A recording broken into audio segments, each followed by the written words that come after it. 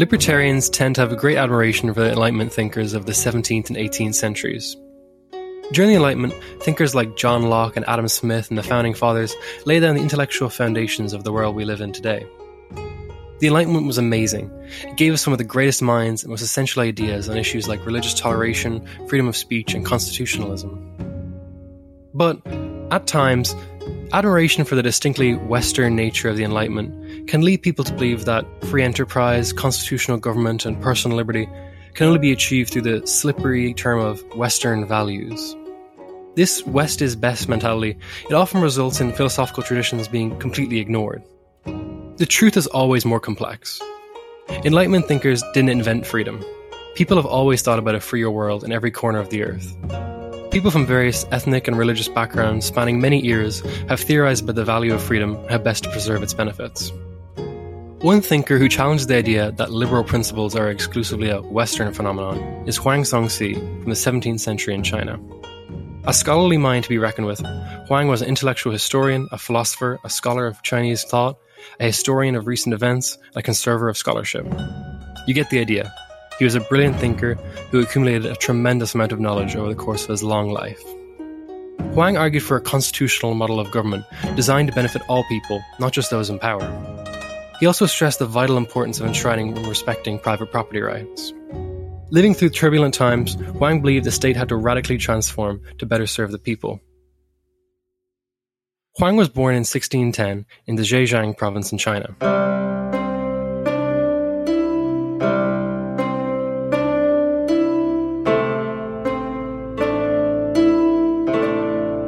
His father, named Huang Sunsu, was a high-ranking official of the then-in-power Ming dynasty. Huang, growing up, deeply admired his father and followed in his footsteps by dedicating himself to his studies. Huang's father was well-versed in multiple philosophical views and arguments. He did not wholly subscribe to any particular school dogmatically, and instead he drew from different traditions and different situations. And thankfully, the young Huang inherited this habit of intellectual hygiene. Thanks to his father's connections and guidance, Huang was very well educated from a very young age. Huang's father was part of what was called the Donglin movement. This was a restored academy that became a hotbed of dissent, with educated scholars criticizing the incompetence and greed rampant within the administration of the Chinese government. At the age of 14, Huang moved to Beijing with his father, who secured a position as a censor. However, during this time, the Dongling movement met fierce opposition from the emperor's eunuchs, who had a firm grasp on state power. By 1622, the Donglin Academy was forced to close. Huang's father was dismissed from his position in 1625, and the family packed up and returned home. However, Huang's father was then arrested for his involvement with the Donglin movement, and eventually died while being held in prison. However, before dying, Huang's father luckily introduced him to the scholar Li Sung-shao, under whom he would study for nearly 20 years. When a new emperor took the throne 2 years after his father's death, the 19-year-old Huang boldly protested the death of his father at the capital city of the Ming dynasty. He presented a petition to the court in an attempt to gain vengeance for his father's death. Although his protest did not really result in much tangible action, Huang's bravery was respected by many who had admired his commitment to his father even after death. As a result of his renown, Huang became acquainted with all different scholars and academies of his day.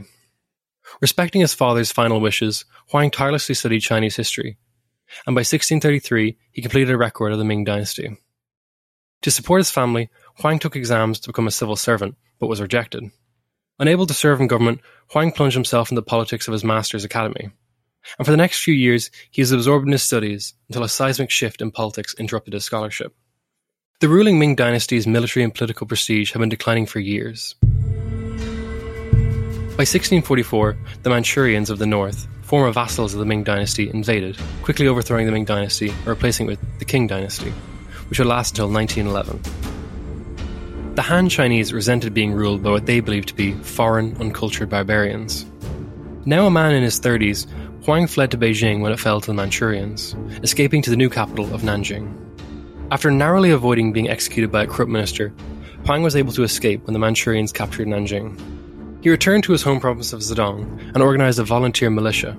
Remaining loyal to the remainder of the Ming dynasty, Huang conducted a guerrilla resistance against the Manchurians. Huang possibly traveled to Japan in an attempt to garner foreign assistance, but he was allegedly unsuccessful. Eventually, seeing the writing on the wall for the dwindling Ming forces, Huang abandoned the fight against the Qing dynasty and returned home in 1649. Although Huang was no longer resisting, he still refused the new regime's many government positions offered to him. From this point onwards, Huang dedicated the rest of his life to studying history, politics, and philosophy. During this period of extensive study, Huang wrote a wide variety of works. But still, by far the most fascinating for classical liberals and libertarians alike is Waiting for the Dawn, arguably his finest work, completed in 1663. Here, Huang provided an extensive criticism of the Ming regime and a comprehensive set of proposed reforms. There's a huge amount to cover in this book, so as always, I'm picking out what I think are the big themes and best bits that libertarians ought to admire.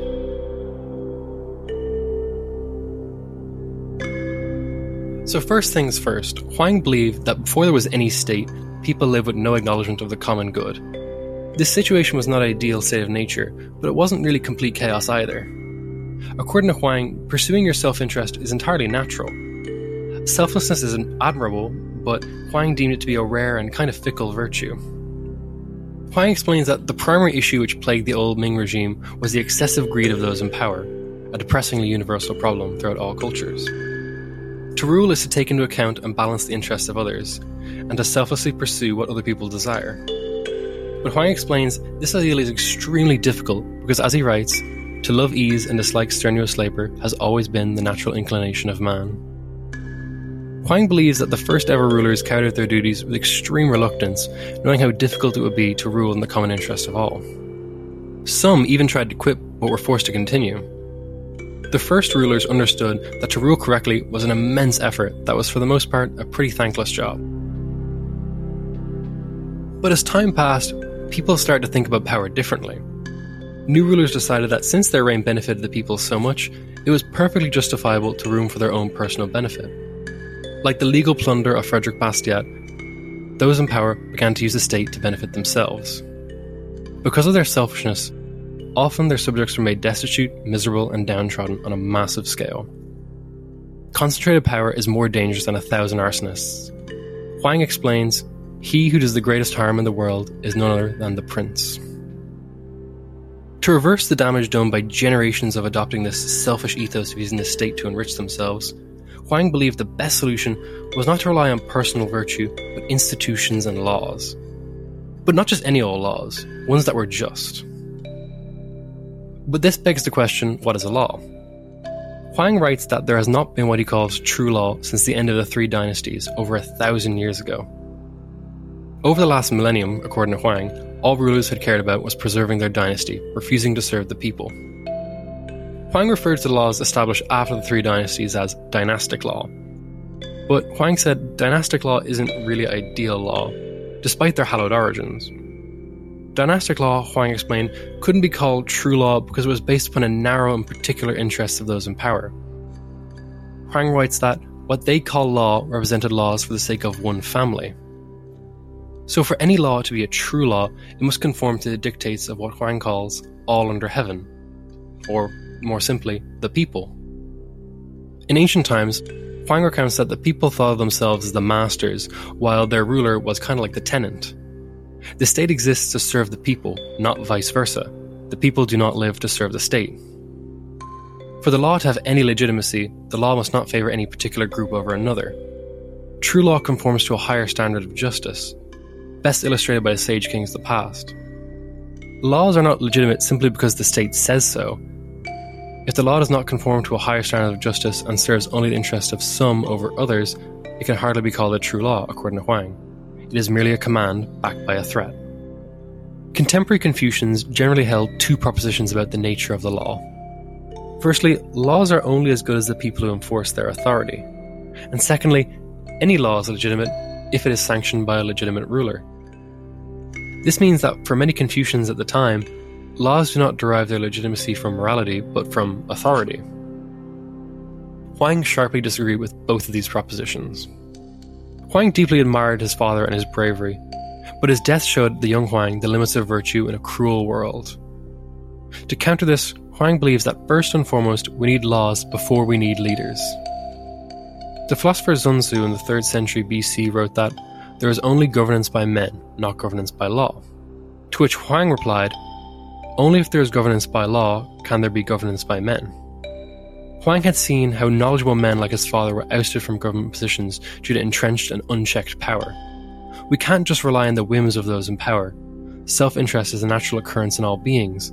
Those in power are just as likely, if not more likely, to act selfishly. The solution, then, is to put stringent checks on political power to stop any individual from dominating others. Huang did not believe in the mystical powers of divinely ordained emperor of China. What Huang called petty scholars insisted that the duty of the subject to his ruler is utter and absolute obedience. Attacking this blind state worship, he asks, could it be that heaven and earth, in their all-encompassing care, favour one man and one family among the millions of men and myriads of families?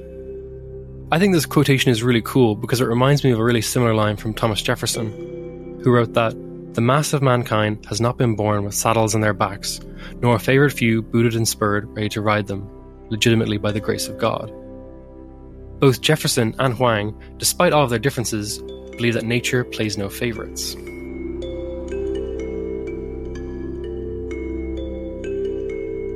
But Huang was a man of his time. He didn't want to abolish the emperorship entirely. However, he still strove to demystify the current perception of the state and revert to a kind of system in which those in power serve the people. The state is neither a quasi-divine, God-given institution that commands total obedience to the people. The relationship for Huang between the sovereign and the citizen is actually inverted. The people are the masters, the state is the tenant. Huang wrote that, in theory, the Ming dynasty was supposed to be ruled by an emperor and supported by a court composed of ministers and civil service members. But the reality was far removed from this theory. Emperors drunk on their near unlimited authority resented and defiantly resisted any check upon their power. To secure their position, many emperors promoted civil servants who were servile, especially eunuchs, who had long been a crucial part of the Chinese government. Eunuchs tended to the emperor's household and his personal needs, which gave them immense influence, as they were naturally intimate with the emperor and increasingly infringed upon the administration of civil affairs. To put a check on the emperor's power, Huang argues that the previously abolished office of the Prime Minister should be revived. Huang listed 3 important reasons why they should bring back the position of Prime Minister. Firstly, no matter how wise or hard-working a person is, no man can rule alone. Huang writes that all under heaven could not be governed by one man alone. The world is too big for one person to even conceive of. How can one person manage the affairs of thousands, if not millions of people? Traditionally, the emperor gained his position through hereditary succession. However, Huang states that in ancient times, succession was not passed from father to son, but from worthy man to another. Just because someone's father might have been very good at a job does not mean they will automatically excel. Often those supposedly born to rule others are the least capable of doing so, and must constantly resort to violence, threats, and humiliation to get their way. While Huang never explains wholly how a prime minister will be chosen, he argues that if the prime minister held comparable power to the emperor, they will act as a buffer for poor leadership from the emperor.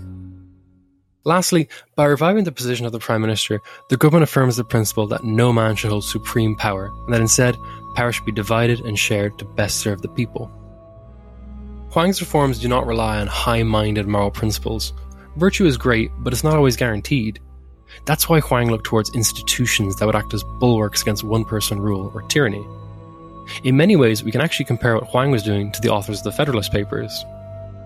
Huang's approach can be described as constitutional in its fundamental nature. As a broad idea, constitutionalism is a set of rules, principles, and norms that define the limits of government authority to avoid arbitrary despotism. In fact, Huang might be one of the first ever Chinese constitutionalists, according to some scholars. Huang was a strong advocate in favour of private property. Supposedly during ancient times there was no private property. The ancient sage kings distributed land through what was known as the well-field system. Huang writes that, in the past, land was granted by the king to the people, therefore such land can be called the king's land. After the sage kings, subsequent rulers no longer distributed land to the people. Now, the people acquired their land through sale and purchase.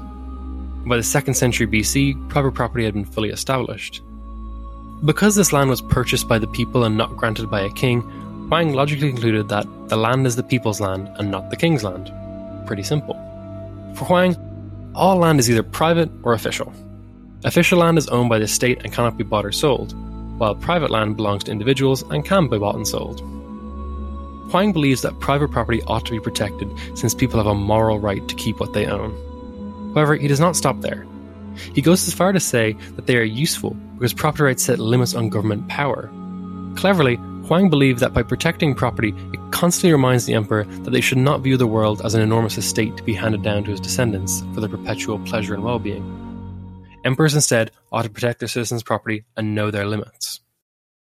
But let's be fair, not all rulers in history were selfishly trying to expropriate property. Some genuinely wished to redistribute wealth to help the destitute. And this was a hot topic in Huang's day.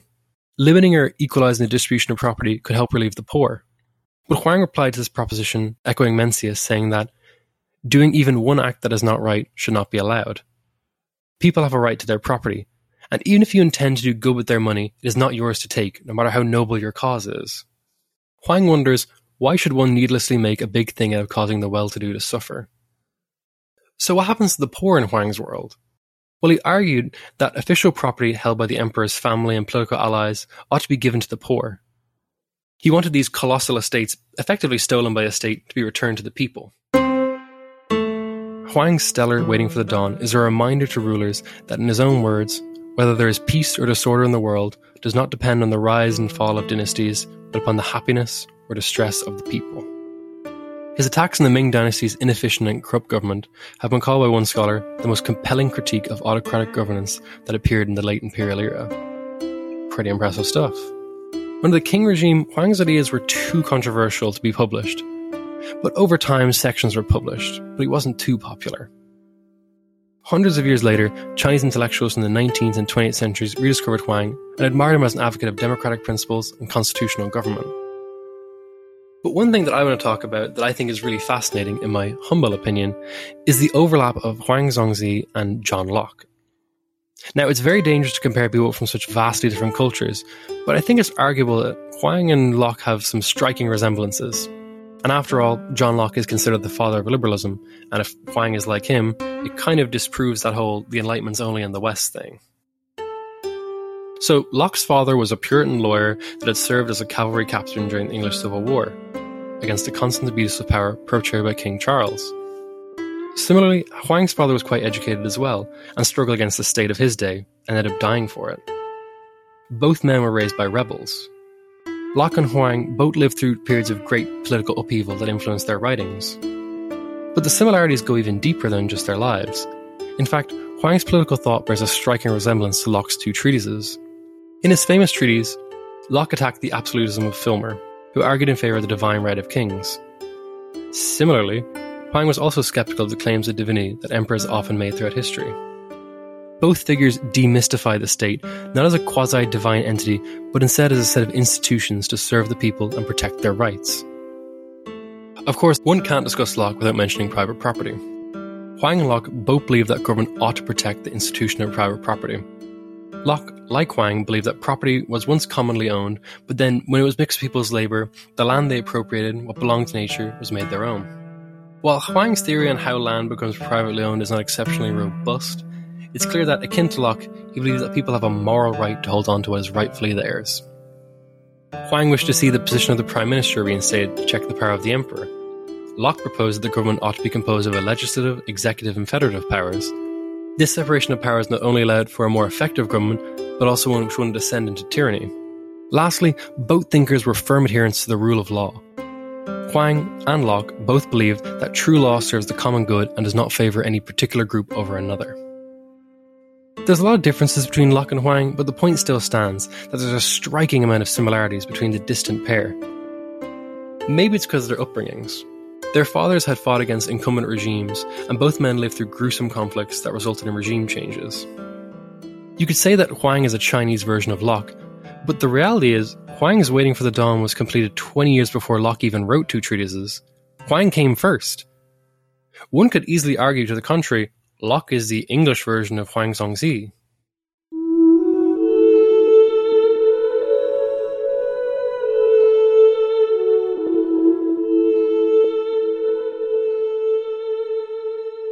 From a bird's eye view of history, freedom is rare. Most of humanity has lived unfree and oppressed. Though freedom has not often been realised, there have always been people who dream of a better world.